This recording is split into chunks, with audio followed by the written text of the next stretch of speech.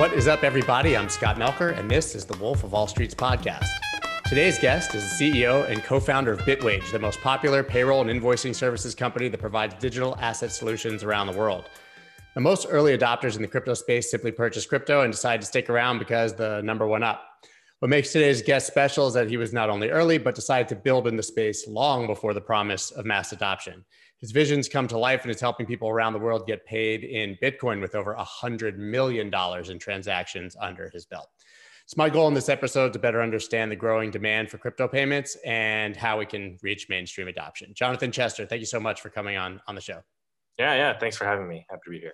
This episode is sponsored by Voyager and Sovereign. Stay tuned for more information on both later in the episode. So once again, you're listening to the Wolf of Wall Street's podcast, which airs twice a week, and I talk to your favorite personalities from the worlds of Bitcoin, finance, trading, art, music, sports, and politics.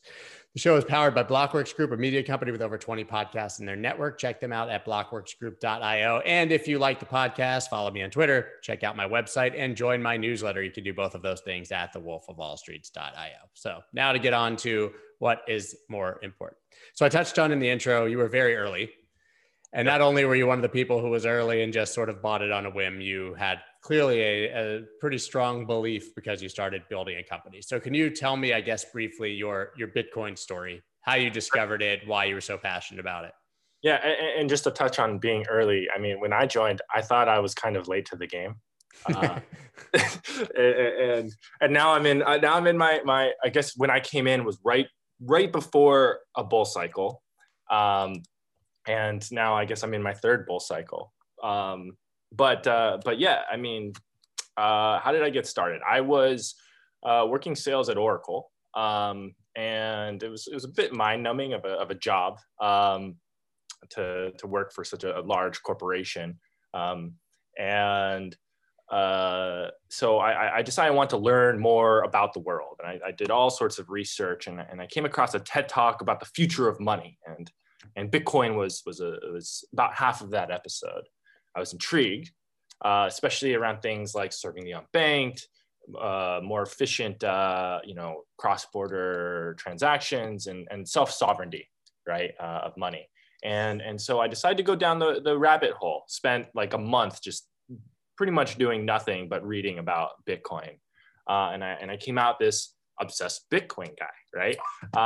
And at the time, being an obsessed Bitcoin guy is not like a cool thing, right? It's like, who is this weird dude talking about magic internet money? Is he into drugs or something like that, right? That's what people thought back then, because you only heard about drugs and hacking when it came to Bitcoin back then. It was a much worse persona. Anyways, there was another guy at Oracle who was a technical consultant who was also an obsessed Bitcoin guy, and we got together because people were like, you guys are both, crazy wackos, you should know each other, right? And so we got together, and, at the time, it was 2013, there was no like Ethereum, the concept of smart contracts existed, but, not to the same degree as it was today. So when you were thinking about, okay, this is a revolutionary technology, right? How do you get into this sort of thing? It was all Bitcoin. I mean, there were altcoins, but really it was all Bitcoin. And so we started to look at what exists in the ecosystem, right? There were exchanges and wallets, way for retail people to essentially buy and hold their cryptocurrency. There were merchant processing, so you could spend your Bitcoin, but there was no way for companies to essentially take that Bitcoin and pay it directly to individuals. There was no payroll, Bitcoin payroll at all. So we're like, okay, well, we need to. There needs to be a way to close the financial loop. Without this, Bitcoin will not be able to actually exist in its own ecosystem. So that was sort of the ethos that we first came up with, right? And we decided to go down. And what we ended up creating is two main products. One is for companies that want to offer the ability to pay their employees in Bitcoin, other cryptocurrencies, stablecoins, or cross-border in their own fiat currency, sure, using it as a way to move money faster, cheaper. Another is for the same exact use cases, but for the worker whose company doesn't want to sign up. Let's say you work for Google or for Facebook or whoever, you can sign up we give you a direct deposit account, you give that to your employer, and then we can pay you, in pretty much globally in the crypto or fiat currency that we offer of your choice. And that's how we got started and where we are today. So what strikes me as interesting, though, is that hindsight's 2020, of course, and so now it seems like a completely reasonable business. Everybody knows about Bitcoin. It's starting to reach mainstream adoption. But in 2013, it's like the equivalent of saying I'm going to do payroll for what they would have said then was tulips or Pokemon cards or Beanie Babies or something, right? Because it wasn't taken seriously, and there probably weren't that many people. I mean, you're talking about an extremely niche business. So in your mind, were you trying to service the people that were already into it, or did you have a grander vision that 2021 the world is talking about Bitcoin and it's $40,000 and corporations and institutions are here? Yeah, I mean, my vision was that Bitcoin was the future, right? And you got to understand that when I first got into this, I mean, Bitcoin went from $200 to $1,000, which now doesn't mean anything. But back then, this was like insane. Like, holy shit, Bitcoin is going to the moon, right? And so that I had a lot of validation in that moment, right? And that validated sort of my belief that Bitcoin was the future, and that even if it didn't become the world reserve currency, it would be a major part of financial systems around the world. So my vision was that.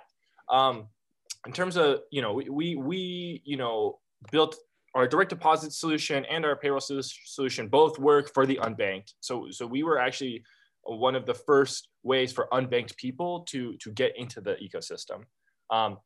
Unbanked people didn't really end up using us that much. It turns out that these people were not educated enough on crypto. So what we ended up doing is essentially catering to the people that knew about Bitcoin, but needed an easier way or more flexible way to get Bitcoin through their payroll or cross borders, right? So while there, also one of the things that I really like about Bitcoin is how fast it moved, right? So I had this idea very early on of the concept of real-time payroll, where people could basically just get paid like as they work. I found out that while there is a technical issue there that Bitcoin solves, there's another huge issue that Bitcoin doesn't solve, which is cash flow. Companies live on cash flow. They just can't. Some literally can't actually pay payroll until the day of payroll. So that particular functionality didn't catch on. But in general, I think that what we're doing here and what we're doing now is creating the bridge between companies and their workforces. And when I say workforces, we've grown. It could be employees, it could be freelancers, contractors, even like vendors that can all receive money through our system. And we've created the easiest and most flexible system for these guys to have a crypto fiat gateway there.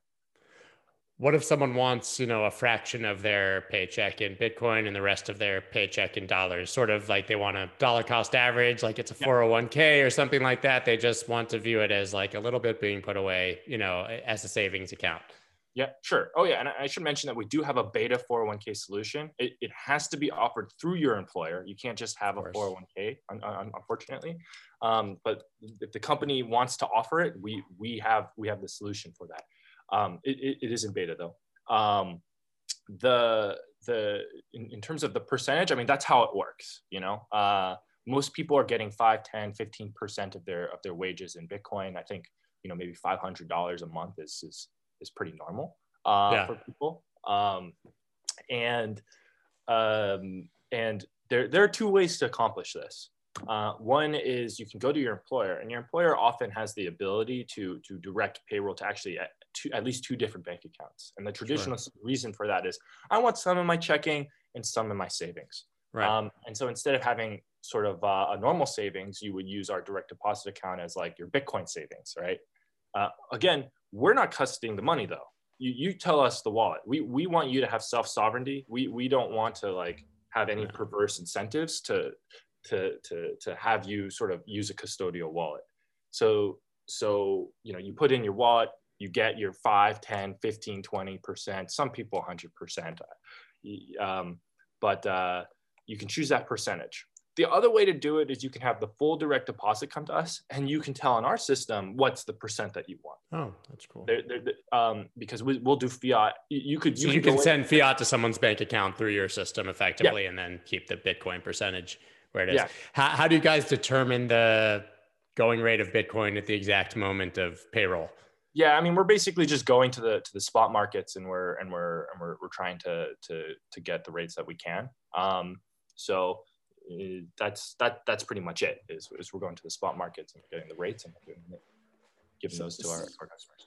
So obviously 2020 was kind of the year of crypto, right? So I have to imagine that you saw an increase in interest. So you say, $500 is a lot, but have you seen people sort of ramping up the percentage that's going into Bitcoin as we've sort of seen the insanity of monetary policy and fiscal policy and the COVID sort of reaction in global markets? Are you seeing that now that maybe people want a little bit more of their money in Bitcoin? So it's a good question. I think that what we're seeing is more people want it. I think that the value of DCA is to not think about it, right? So when people are using us, they're actually not thinking about it. I think that when people are reacting to the markets, they're going and they're buying on an exchange, like a bulk buy, but they still have their DCA. They don't even really think about it. They're just like, once every year, once every few years, they just like look and like, oh, wow, look at how much, Bitcoin I accumulated. And, it's kind of funny. We actually had a customer recently reach out to us, and they're like, oh my God, like I don't remember where my wallet is. And, I did a little bit of research for this person. It turned out that this person had been sending it to a custodial wallet, and I was able to essentially help him figure out who that was and get them to recover their money. And they were using us since like 2016, I think. So that was a good amount of money that we helped them out with. But and we pride ourselves with customers on customer service. That's a big thing that we pride ourselves on. So one of the biggest issues for anyone obviously exposed to cryptocurrency, especially in the United States, is the tax implications of every single transaction, right? I mean, now we have great software, and when I started, it was like a Google spreadsheet of death. But now at least we have software. But what are the tax implications of receiving their paycheck and then converting to Bitcoin? Is there anything different, or is it effectively, I mean, it's income, so it's income and it doesn't matter, and then there's a taxable transaction whenever you decide to sell it? Yeah, so the question is whether you're doing sort of a pre-tax or a post-tax transaction, right? So all of us is we receive the money at the net level. I mean, there are certain cases that are, we have some exceptions to that, but in general, we are receiving the money at the net paycheck level, which means that you've already had your income tax taken out of your paycheck, and it comes to us. And then it's converted to crypto and sent to you. So there's no tax implication at that moment. The only tax implication that you're going to have is when you ultimately sell Bitcoin. So there's nothing to worry about. But luckily, one of the things you can do is you can come to our site. You can get a history of all your transactions, and you'll get your cost base. Yeah, download it. And pulls into a CSV that you can use with any accounting software. So yeah, that's awesome. Have you had any of those moments where like the person gets paid and by the time you can distribute, the price has changed 30% or something like that with crazy volatility? Well, I think that the longest amount of volatility time from purchase to send is less than an hour, right? So you can do your own math. I mean, Bitcoin does not move 30% in an hour. It just doesn't. I mean, it takes an entire, like yesterday was like a pretty big exception where it moved 20% over the course of the day, but that was not in an hour. And in general, the crashes don't do that. I mean, in general, you're looking more at like 5% Right. swings, maybe a 10% swing over the course of a day. And when when you're looking at like, oh my God, in a week it lost 25%, it didn't all happen in a day. It usually happens over several days. Right. Of course. Yeah. So you guys made really big news lately. Sequoia, right? Yeah. So they're now using you to allow their employees to receive payments in Bitcoin, correct? I mean, how big is that for your business? Yeah, I mean, it's very exciting that Sequoia Holdings are using us. They're getting a lot of press around it. I mean, I'm mostly excited for them, right? I mean, they're making a bold, new, innovative step to essentially educate new people on Bitcoin, right? People now have the option to get Bitcoin, and because they're using us, they're also learning about best practices about being their own sovereign wallet holder. They're in custodying their own funds. So I think that these are important steps for mass adoption in general. That you have more mainstream, non-crypto companies that are offering this. I think that this is a big deal. And I'm really curious with something like that. Do you perceive it as there's a demand from their employees? Like they just ask enough that finally the company's like, all right, man, we'll pay you in Bitcoin. Or do you think that the company is really forward thinking and they're trying to get out ahead of something that they see being a trend in the future? My perception is that with a lot of hedge funds and Wall Street firms, they address Bitcoin when enough of their like customers bother them about it, right? And probably not otherwise. Yeah. So just to touch on the second subject, one of our investors, Tim Draper, I was talking to him recently, and he was saying, for the hedge funds and the guys who are getting into this, that they're a lot of them are actually looking at this as a hedge against the inflation of the US dollar. Sure. And that the narrative has changed from, I can't have this in my portfolio to maybe I need to consider this or I need to have it to hedge against dollar inflation. Right. And that's a story that he's hearing from Thank you, Michael Saylor, right? But the first question is, who's driving this? And the answer is both. The answer is both. Sometimes it's going to be the sort of the decision makers who are being visionary on the subject, and they're like, we want to offer this, and we want to make sure that everyone has an opportunity to get part of their wage in Bitcoin, because maybe they believe that people need to get more upside in their salary. People dollar cost average their wealth through dollars. They should also do it through Bitcoin with their salary. And then there's also a path where enough employees are asking for it, and so then the employees get the companies to come on board. And yeah, I mean that's. So you talked about when you started, it price went from $200 to $1,000. That gave you sort of the reinforcement that you needed that it was a good idea. But we all know what happens next in Bitcoin, right? It goes up 5 times and it goes down 90%. So it went back to what, $100, after Mt. Gox and that. So I guess the long-winded question to that is, did you ever lose that belief when the reinforcement that you got from price became somewhat prohibitive as price went down and could have reinforced it the other way? So I always, felt pretty strongly about Bitcoin, but what I've really found is that bull runs tend to happen right around the time when you have disbelief starting to take over. Sure. I think that disbelief is normal. Everyone has it, even the most bullish of people, but they remember the fundamentals.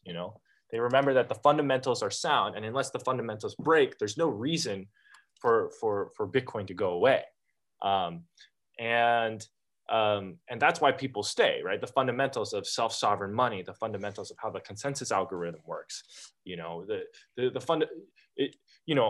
double spend like yesterday, was it yesterday? Yesterday, it The doesn't double break spend that did fundamentals not actually. happen. Yes. Yeah, yeah, it doesn't actually break fundamentals. I mean, some people on our team actually think that this was almost like people on Wall Street wanting to blow it out of proportion so they could buy a dip, right? I agree with that. And I think we're seeing that. I write a newsletter every day and I talk about it on Twitter, but it's all the bad, like FUD, anyone who doesn't know, fear, uncertainty, and doubt, it always comes in waves, like all at the same time. Yep. Janet Yellen is saying that it's for criminals, but then she revises her statement a few days later. And the double spend, which is not even factual at all. I mean, you just hear it over and over. It's like always 5, 6 things at a time. And now that we know that Wall Street is actually here and wants to buy, they don't want to buy higher, right? So, I mean, it's not a crazy assertion to think that there's, a bit of coordinated negativity at times.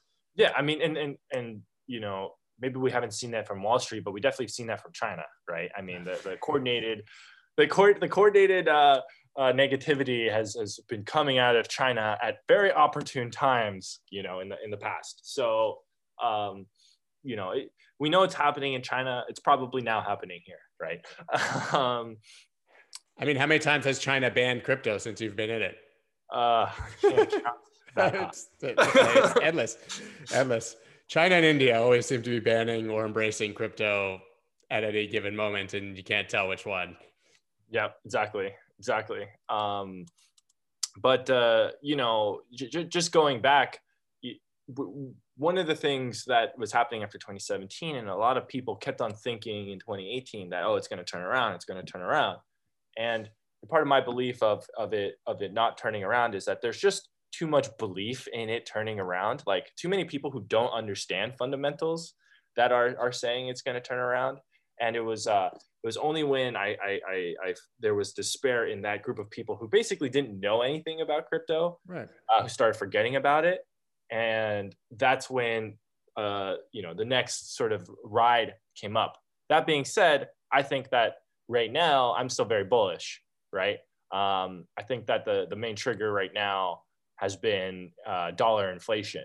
That sure, while purchasing goods and services may not have gone up that much. I mean, maybe like eggs and milk have gone up. But where you're really losing your purchasing power is in assets. All the assets. I mean, are all these stocks really adding so much value that the stock market has been going up like crazy? I don't think so. I think that this is actually a way for people to store their money, to store their value. And that's why all the assets are going up. And that's why Bitcoin's going up, because people are storing their value as a hedge against the dollar, which is sort of a new phenomenon, I think. Right. And if you said that in 2000 or 2013 or 14, you were the crazy guy in the corner who was talking to himself and singing Whitney Houston songs, right? And okay, now we're normal, right? Now, yeah. But do you think, and we've all seen it, right there. I mean, the endless money printing, I don't care who you are, you notice that and have to think, this doesn't make much sense, right? But do you think, and you would know, do you think that your average person is finally getting that message? Or do you think that it's still a select few that are really interested in, hedging against dollar inflation? I think more and more people are looking at it that way. There are some people, I mean, there's like a new economic theory that printing money doesn't matter as long as people are willing to buy the dollar. Right. So you do have people that are like that. And they're not seeing this, right? They're just like, the government's job is to print the money, right? But in general, I think that most people, maybe they don't totally see inflation, but they see stock prices are rising, right? Real estate is rising. Yeah, and I don't have a job, but stock prices are going up. I don't have a job. How can this be, right? And I think that's sort of where it clicks, because maybe stock and real estate feel out of reach, but getting some dollar amounts of Bitcoin is actually it's not only easy to do now with systems like BitWage where you can get your paycheck in it, but the entire community is trying to be as welcoming as possible. I mean, everyone's just trying to educate and help, which is an amazing thing, you know? And it feels like an out of control train at this point. Like there's no stopping the printing, right? So I mean, this can only go in one direction, in my opinion. I mean, do you agree? Yeah, I mean, maybe they'll slow down at some point. I think that the you know, some major tipping point could happen where people. I think that the major crisis, financial crisis, if money keeps on getting printed and debt keeps on going up, is going to be the government defaulting on treasury bills, right? That's going to be like the huge thing that's going to shake the world, right? Is this thing that's supposed to be the lowest risk asset, and people don't even understand what treasury bills are. They're just this like low risk asset that the government gives you, but it's the debt, right? That is the debt. The treasury bills are the debt. So, and if the debt is increasing, the interest that's owed is increasing. Right. So at some point, you know, what if the interest is higher than the money that you're getting on in taxes? I mean, that's like the huge reckoning. We're close. Yeah, I mean, we're close to negative. That's the huge reckoning bomb. Is that going to happen during this pandemic? Maybe. If it does, Bitcoin will definitely go through the roof. Yeah. But maybe it won't. Maybe there's more time before that happens. Discover BPRO, a token created by Money on Chain that allows you to earn a rent on Bitcoin positions and gain free leverage. With MOC liquidity mining, BPRO holders also get MOCs every day. So yes, with a Bitcoin on steroids like BPRO, DeFi is definitely for Bitcoiners. Learn more about BPRO at www.moneyonchain.com/wolf. Sick of paying ridiculous fees to trade crypto? It's time you try Voyager. It's hands down my favorite place to buy and trade crypto and is 100% commission free. Voyager gives you easy access to more than 50 top crypto assets, and you can instantly transfer cash from your bank account so you never miss a trading opportunity. Even better, you can now automatically earn interest on your crypto holdings. Currently, they're offering up to 6.5 APR on Bitcoin and up to 9.5% on USDC. Yes, you heard that correctly, up to 9.5%. And there are no limits or lockups, which means your funds always stay liquid. Find out why so many people are making the switch to Voyager. Visit investvoyager.com or search for Voyager on the Apple App Store or Google Play Store and get $25 in free Bitcoin when you use the promo code SCOTT25. That's SCOTT25.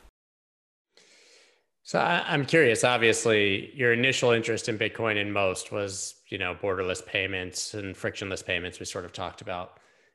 And the store of value narrative was also there. But now, as you said, the store of value is the narrative. Digital gold, gold 2.0, whatever you want to say. The white paper said peer-to-peer cash, right?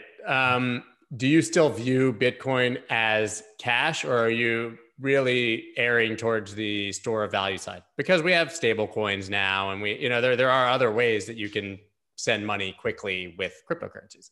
Sure. I mean, the white paper is brilliant, right? And what did the white paper accomplish? It accomplished the ability to have digital scarcity and censorship resistance. These are the two main things. These are like the two big combined things that was the major innovation of the Bitcoin white paper. The actual rhetoric inside of it, it's hard to know whether or not that rhetoric aligned with those two major innovations. Satoshi was brilliant in creating those innovations, but maybe not everything in the rhetoric was correct.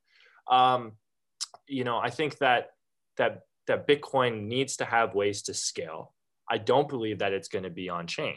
I think that what you're going to have are secondary layers, and you're going to have centralized and decentralized layers, right? And semi-decentralized, right? You got like decentralized layer, like Lightning. You got like a semi-decentralized layer, like Liquid. And I think that actually what's going to prevail mostly is centralized layers. I think that that's going to be the thing. You're going to have your savings account of Bitcoin, your keys, your savings account that you're not using to buy coffee, right? But then you when you're doing everyday transactions, you're going to probably fill from your savings account into sort of an account to do transactions. Some people will use decentralized. Most people will probably use centralized. And what does that mean? That means you're going to connect to a credit card. It means you're going to connect to the banks. And I've sort of been saying that I believe that what's going to happen is something similar to what happened to gold and cash, which is people create digitized tokens pegged by these things, right? So your money in the Visa network and in the banks, these are essentially tokens of your cash. No one actually uses cash anymore. Cash itself has a semi-decentralized nature to it, not in the printing, but in the holding of it, right? And the spending of it. So that got taken away with these centralized tokens in banks and on credit cards that were pegged to that cash. Similar things going to happen with Bitcoin, but Bitcoin just happens to be a lot easier to hold, right? If you're trying to save your dollars, you're putting $100 bills rolled up under your mattress or something. I mean, people don't do that anymore, really. I mean, some people do, but in the US, not that many people are doing that. But if you're doing it with Bitcoin, I mean, you just need, your phone or your hardware wallet or even just a paper wallet, right? Sure. And it stores unlimited wealth for your future, and then you just move some money to some system so it can work with, the convenience of credit cards or of other banking systems. Right. I mean, there's a number of debit cards in crypto, obviously, already. We're seeing Visa talk about the space. I know BlockFi is coming out with a rewards credit card and others. So I do think that it's definitely moving in that direction. You just said something that's really interesting. You can have infinite wealth on a paper wallet. That's terrifying to most people. Right. Right. Sure. So there's the people who see that and they think, I'm my own bank. Amazing. Nobody can steal my money. And then there's the 98% of people who are like, I'm going to lose that piece of paper. I'm done. Right. So you touched on earlier that you guys help people with best practices, right? To understand how to secure a wallet, how to secure your assets, all those things. Can you talk a bit about practically what those best practices are? Yeah. I mean, basically it's all about backups, lots of backups. So I'm a big fan of, hardware wallets and, quote unquote, paper wallets, and having backups of these things, and actually even having like geographic dispersion of the backups, right? Yeah. So you have your hardware wallet, which makes it easy for you to do transactions, right? That's like, 5 minutes or to turn on your computer and do a transaction, and no one's able to take the money from you. But you might lose that. What do you do when you lose that? You need a backup. So how do you do that? There are now these, metal sheets of paper or like, metal boxes or whatever where you can store your private keys. And then you probably want at least 2 of those. You probably want them in different geographical locations. Or, a lot of people, they split them in half and one half is in one place, one half is in another. Right? Yeah, exactly. So of course, that's a lot for someone. If you don't have a life-changing amount of money, maybe you don't need to do all of that. But if you're storing all of your wealth, on Bitcoin, you want to do the thing that's best. And, maybe you're thinking, why do you want 2 different geographical locations? Well, what if a natural disaster happens, right? Sure. One fire. Yeah, fire, flood. I mean, this is global warming is, and climate change is somehow affecting things, right? So, you want that extra security to know if my house blew away today, I can recover my funds. Yeah, I mean, and also I think, especially as it's every time there's a bull run, you start to hear more about the hacks and the criminals and the crazy attention to it and stuff. And I think that, forget even being like an influencer or known person in the space, eventually you're going to talk about it and people are going to find out that like you're a fan of this stuff and it makes you a target to some degree, right? So I think an aspect of it is you also want to make it so you have difficulty sending it if you become compromised to some degree. Like I use Casa, 3.5 multi-sig. My stuff's everywhere, man. Like you're going to need a week of kidnapping me to get my funds because we're going to be going on a long trip. It's sad, but and maybe a lot of people don't want to take that big of a step to do it. I get that. So it's a bit scary. Yeah. I mean, it's one of those things where most people are probably not going to put their entire savings in Bitcoin. I mean, no matter what the asset is, you probably don't want to do that, right? I mean, you should actually spread it between different assets. What you shouldn't do is hold it all in dollars, right? That's what you shouldn't do, because you are not. The minute you get dollars, you got to buy something. You are actually losing money if you store it all in dollars, right? Yeah, I always joke that dollars are for spending and Bitcoin is for saving. But you can almost say that dollars are for spending and everything else is for saving. Yeah, I mean, most assets, right? Yeah. And of course, you can try and go full Bitcoin, and one of the things that I was just thinking about recently is the concept of capitalism. And one of the most important parts of capitalism is that it rewards you for taking risks and choosing the risks correctly, right? So when you're putting everything in Bitcoin, you're taking a risk. I believe that it's the future. A lot of us believe it's the future, but it is still risk. And if you're taking that risk, and you're right on that risk, you're going to be rewarded, right? And from my perspective, the risk is very low. Now, and I think that risk has decreased. And now, as we've discussed, there's actual risks to holding dollars as well. It's not viewed blindly as the only place to just kind of park it and whatever. Listen, when I was a kid, I don't know how old you are, but we had savings accounts and you could earn 9, 8, 9, 10% on your money. So at least you were like fighting inflation by getting interest. That's not a thing anymore. Your dollars earned you nothing. So that leads me to the next question. I mean, obviously the sort of catchphrase of crypto right now is DeFi. Right. And there's very many levels. Are you finding, obviously you guys are sending to self-custodied wallets, but do you think that a lot of people now who are taking payments or their paychecks in Bitcoin are then moving it onto, yield bearing platforms?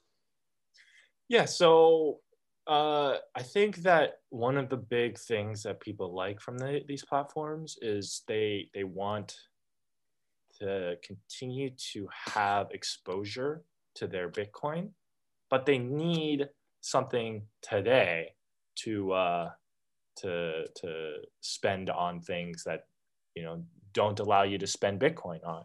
And this is a very popular use case, right?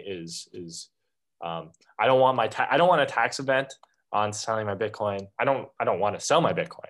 So I'm going to essentially, use it as collateral to borrow dollars, but still, maintain my exposure to Bitcoin so that when I finally pay that back, it happens. I think that's a pretty popular use case. We're hearing people who have interest in sort of these deposit DeFi things.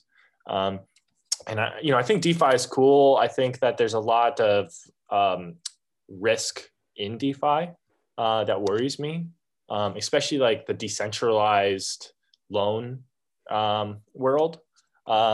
So you have like centralized, crypto loan platforms. CeFi, like people like to call it CeFi. I mean, Voyager, BlockFi, Celsius. Yeah. And then you have the decentralized ones, and while the decentralized ones are fun in concept, I'm always worried about because you have to trust the coders. Actually, it's not totally trustless. You've actually just traded your risk of so you used to have credit risk when you gave a loan, right? The DeFi solved the credit risk, but what you now have is code risk, right? Rug pull risk. You also have a bad actor. It can literally just, depending on the platform, we've seen it hundreds of times in the last year with these smaller platforms and yield farming and all that. They can literally just empty the wallet and you could have a bad actor who coded it. You could have someone who is just not good at coding, incompetent coding it. He could have a great heart, but some other person took advantage of it. And then sometimes you don't even need a bad actor to totally screw you in DeFi. I mean, the Parity wallet totally showed that there was just a developer who played with some code and locked millions of dollars Yeah. away. He wasn't even trying to steal money, Right. right? So, you know, I think that when you're thinking about DeFi, especially the you know, like the true decentralized DeFi, you got to understand that while you are taking away credit risk, you are taking on code risk, and you got to be Counterparty risk. careful Yeah. with that. Yeah. Yeah, I think that's fair. I think that it's sort of in its infancy, but that the promise of safe and secure DeFi is game changing for the future, Sure. in my opinion, because people just want, I mean, people want yield, right? I mean, they want yield in a safe way. Yeah, I mean, so Bitcoin decentralizes money, and you know, the DeFi, the two main decentralization is exchange and loans, right? And what we've found is that decentralization in financial services are valuable, not as valuable as money. I think that's the most valuable, but you know, banks are taking a lot of money in their structure. You give them your deposit. You actually loan money to the bank. They give you no interest on it, on the loan that you give to the bank, and then they're loaning that, and then they're loaning that, and they're taking all the interest, right? So what these platforms are basically doing is they're allowing you to get the interest that the bank would be getting, right? And you know, right now, I think that there's so much easy access to capital that you can get really high interest rates. I think that over time, it's gonna the interest rates will go down, and it'll be probably closer to like what the interest rates are when you borrow from a bank, right? But still.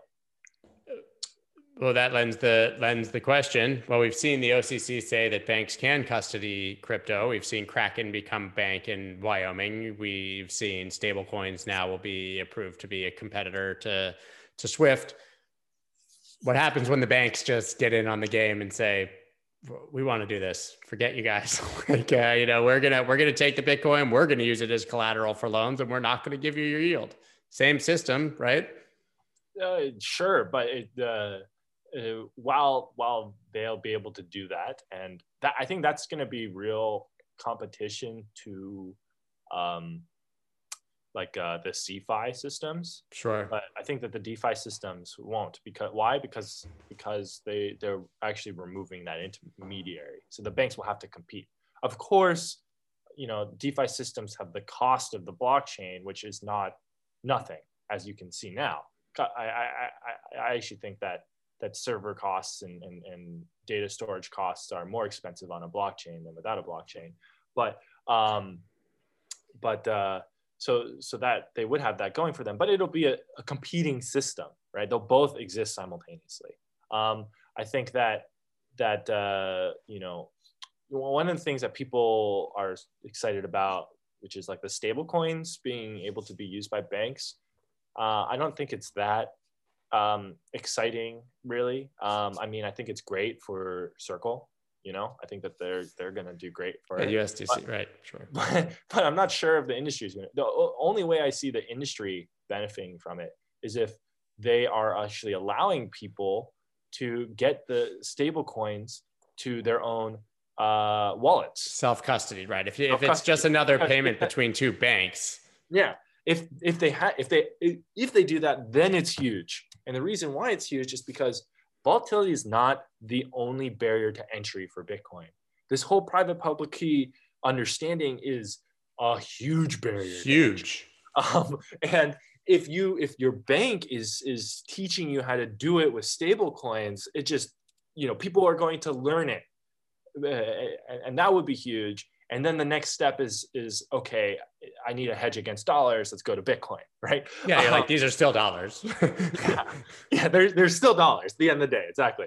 So I think that if they do that, which I don't believe they're going to do, but if they do that, then it would be huge. I mean, I've made the same argument about central bank digital currencies. I mean, we all know one way or another that money's going digital. China's already doing it. Every week, another country is exploring a central bank digital currency. I just think that's going to lead people to Bitcoin, right? You're teaching people how to use a wallet. You're teaching them how to accept transactions, and then they're going to go, wait, this. I mean, it's $1. It's like if they allow people to learn about private public key cryptography, sounds like an interesting innovation. Are they going to do that? I don't believe it. I think they're that gonna it's do like just PayPal, just go buy they're it just and gonna, yeah. yeah, they're just doing it for like marketing's sake, or they just don't understand like what is the efficiency that's being gained here. I mean, the fact that a central bank is powering a stable coin, but then it can only be used between the various banking infrastructures. It's like, what's the point at that point? Hell of a lot easier to print money and Yeah, control the money supply if you know exactly where every single dollar is at every given moment. I mean, a central bank digital currency is a central bank wet dream, right? I mean, sure, yeah, but I guess that is an interesting point. But again, you have sort of in my opinion, an inefficiency of server and storage processing, sure. and you're just going to end up getting centralized silos on top of it anyways, and then you're going to lose that, and then there's going to be fractional reserve, and then they're just going to lose their that knowledge. I mean, it could be, it'll probably give them some more transparency, but it's not going to be majorly revolutionary. So do you think we're approaching a world where everybody wants a piece of their paycheck in Bitcoin, or every merchant wants to accept Bitcoin, or do you think that that's still sort of a pipe dream for now? I think that we're still early. I think that eventually we will go there. I think that maybe not everybody. I mean, not everyone wants part of their paycheck in gold, right? But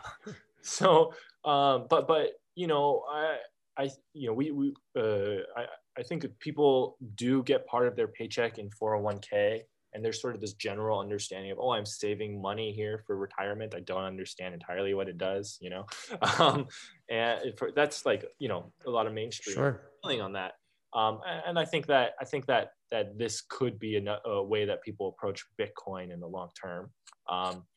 Dollars are not going away. I mean, it's just not going to happen.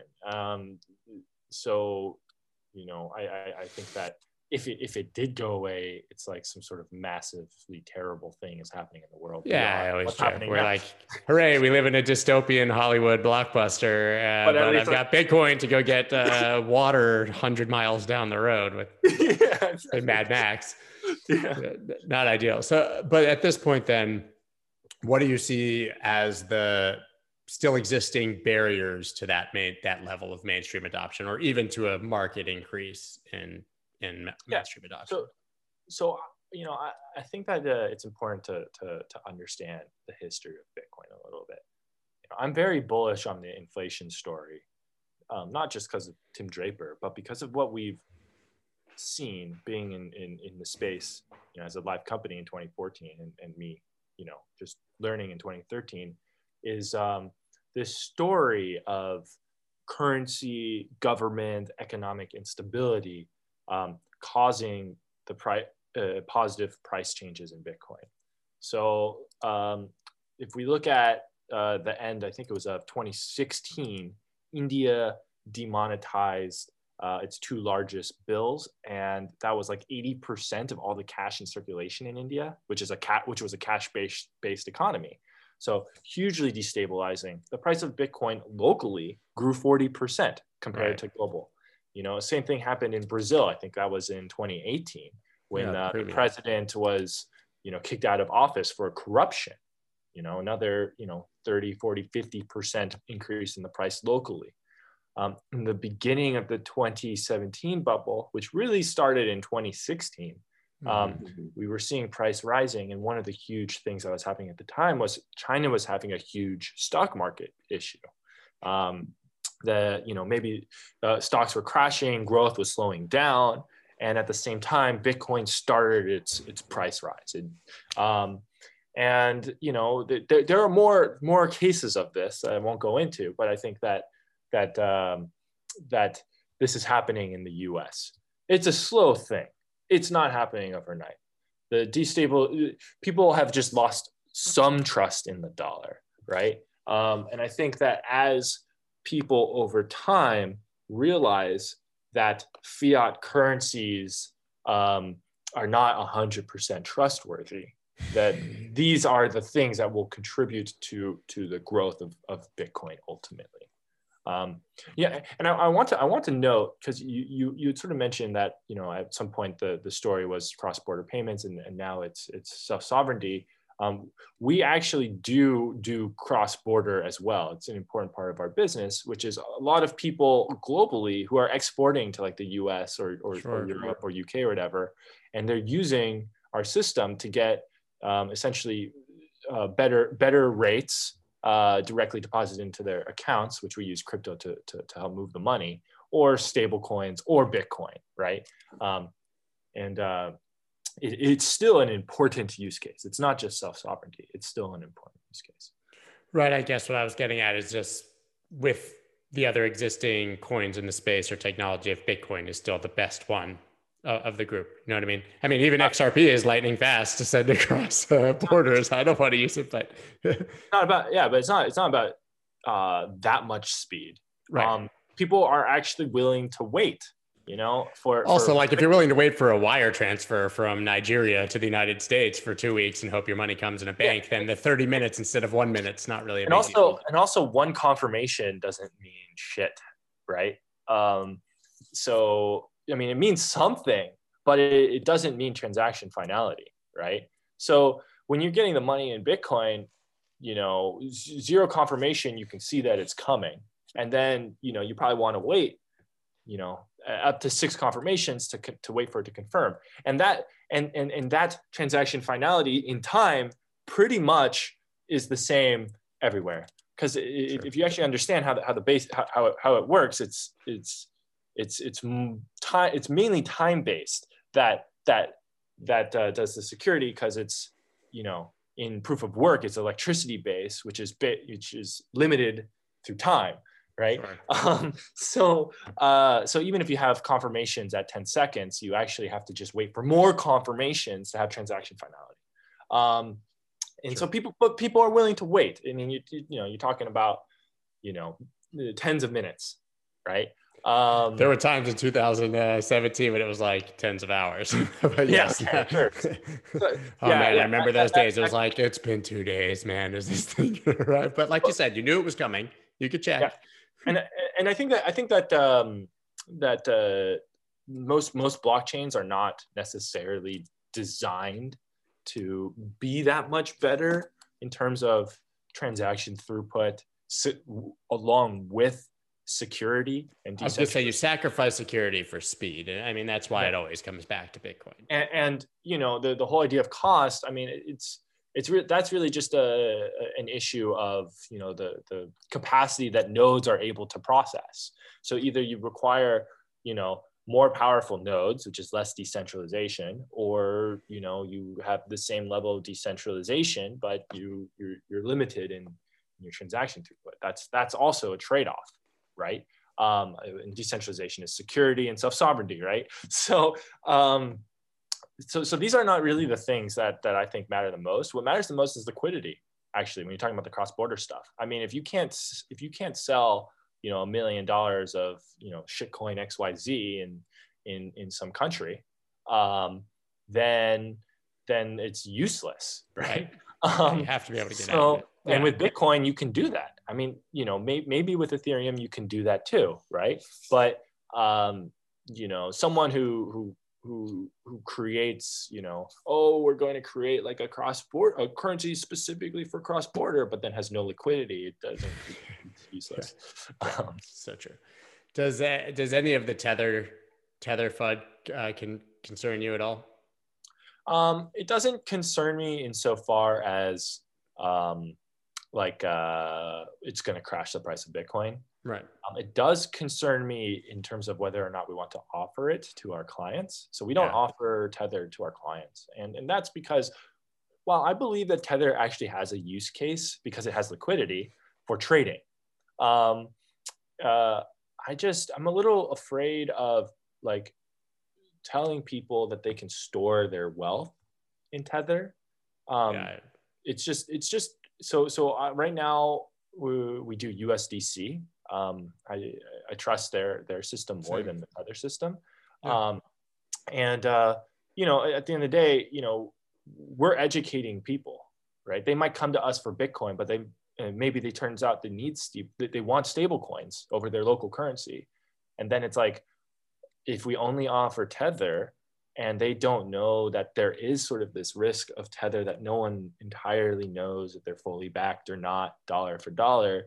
I'd rather them not have to be exposed to that while it's still uncertain in the market, right?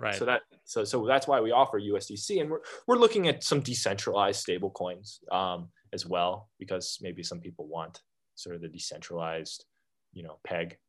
Sure. But yeah. So what are you most excited about for 2021 and beyond? But it's still January. So for 2021 in the space in general, stimulus. Sorry. I'm excited for. I don't feel stimulated. I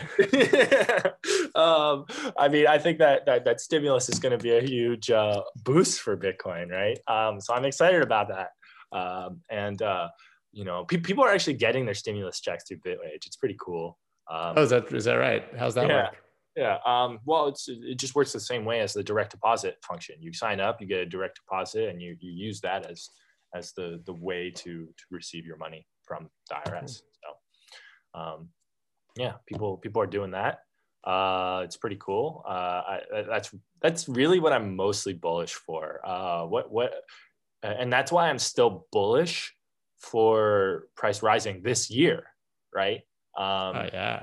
Even when the price was crashing on this FUD, it's like, okay, it's going to rebound because the FUD double spend FUD has no basis, and from a fundamental perspective, there's going to be $2 trillion of new money going to be printed soon, and that's just going to increase the price of Bitcoin. People are going to hedge against dollars, so that's what I'm most excited about.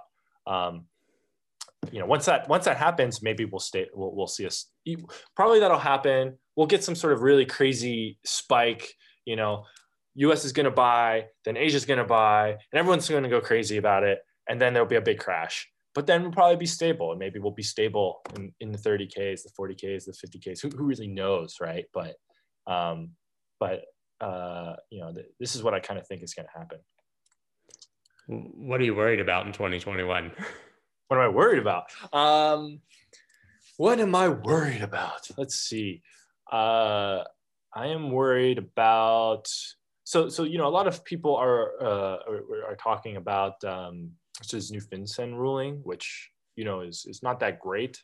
But I think it's going to happen. The stable coin. You mean the self-custody? The self-custody one. The self-custody one. I think it's going to happen. The stablecoin one regulation is kind of weird. I don't think that's going to happen.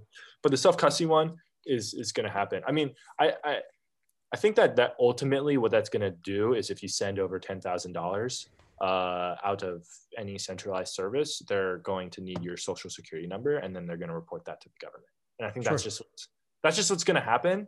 And I think that isn't necessarily an industry killer. It's obviously not fun to lose your privacy, but I don't think that that's going to totally crater the price of Bitcoin or do anything to stop the price of Bitcoin or anything like that.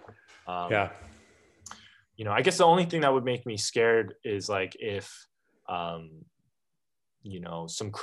crazy regulation comes out that's really going to hurt people, right? I mean, like if you just can't send to non-custodial wallets, or you can't send to smart contracts, or I don't know, some sort of, or you can't receive to your fiat off ramp from another wallet. You've been sitting on this Bitcoin forever, and there's literally no way for you to get it to dollars or something like that. But the thing is that would definitely hurt the price of Bitcoin, because the U.S. and Asia are basically the leaders in the global pricing. But I don't think that it'll stop people from it. I mean, I think that people will figure out how to use it. It's only going to affect people in the United States, and a lot of the real like payment use cases are happening outside of the U.S. But I think that my hope is that they do the regulation correct, right? They do it where people can still be self-sovereign, that there isn't a huge burden on the exchanges, and that's that. Who would want to start an exchange if they pass those Yeah, laws? I think actually currently, because of the presidential transition, the Biden administration has for now frozen all of those proposals. he's So he's frozen it, but that does, it's going to be yeah. It's absolutely going to happen. Just no doubt in my mind that at a bare minimum, what's going to happen is if you are sending money off in an exchange over $10,000, they're going to require your social security number or tax identification number, and they will then report that to the government. Right. For most people, it sucks, but for most people, like, you're reporting your money, so whatever. Yeah, exactly. For a lot of people, it's whatever. It's a loss of privacy. Hopefully, it's not overly onerous for companies to do that reporting. I think that that would suck. Yeah. If you needed like a team of 5 people to dedicate just to that, then it's like, some companies just can't do that, can't afford that, right? Yeah, to some degree, I really see the flip side as a bigger risk. Like I said, is if you sent $10,000 to your exchange to get out, and they said you can't do this, you know what I mean, or that they need it, but it's going to be what it's going to be. So at the end of the day, you're most excited about stimulus, and your biggest, I guess, concern is regulation. Yeah, exactly. And I'm not saying that there shouldn't be any regulation, right? I mean, at least if there is some regulation, they're saying we're willing to work with you and not ban you, right? So that's sort of the good side of it. It's just a matter of it being regulation that makes sense, that isn't overburdensome. That's the important part. So after this, where can everybody keep up with you guys if they're interested in using the service, if they want to follow you? Where do we find you guys? Yeah, so our service is just www.bitwage.com. My Twitter is @JohnChest. I'm also on Clubhouse. Really loving that app, @JonathanChester there. So yeah, sign up, get your wage in Bitcoin, get better international payrolls, all that good stuff. So I'll ask you before we're done. So what for you specifically, your business and what do you see happening over the next couple of years that would be a huge change? So I think that in the US, this Bitcoin payroll subject is very hot right now. Yeah.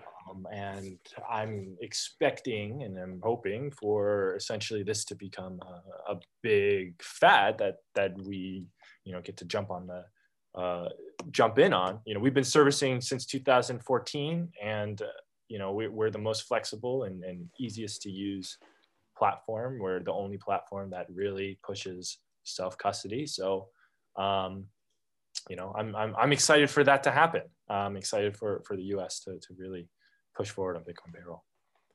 Me too.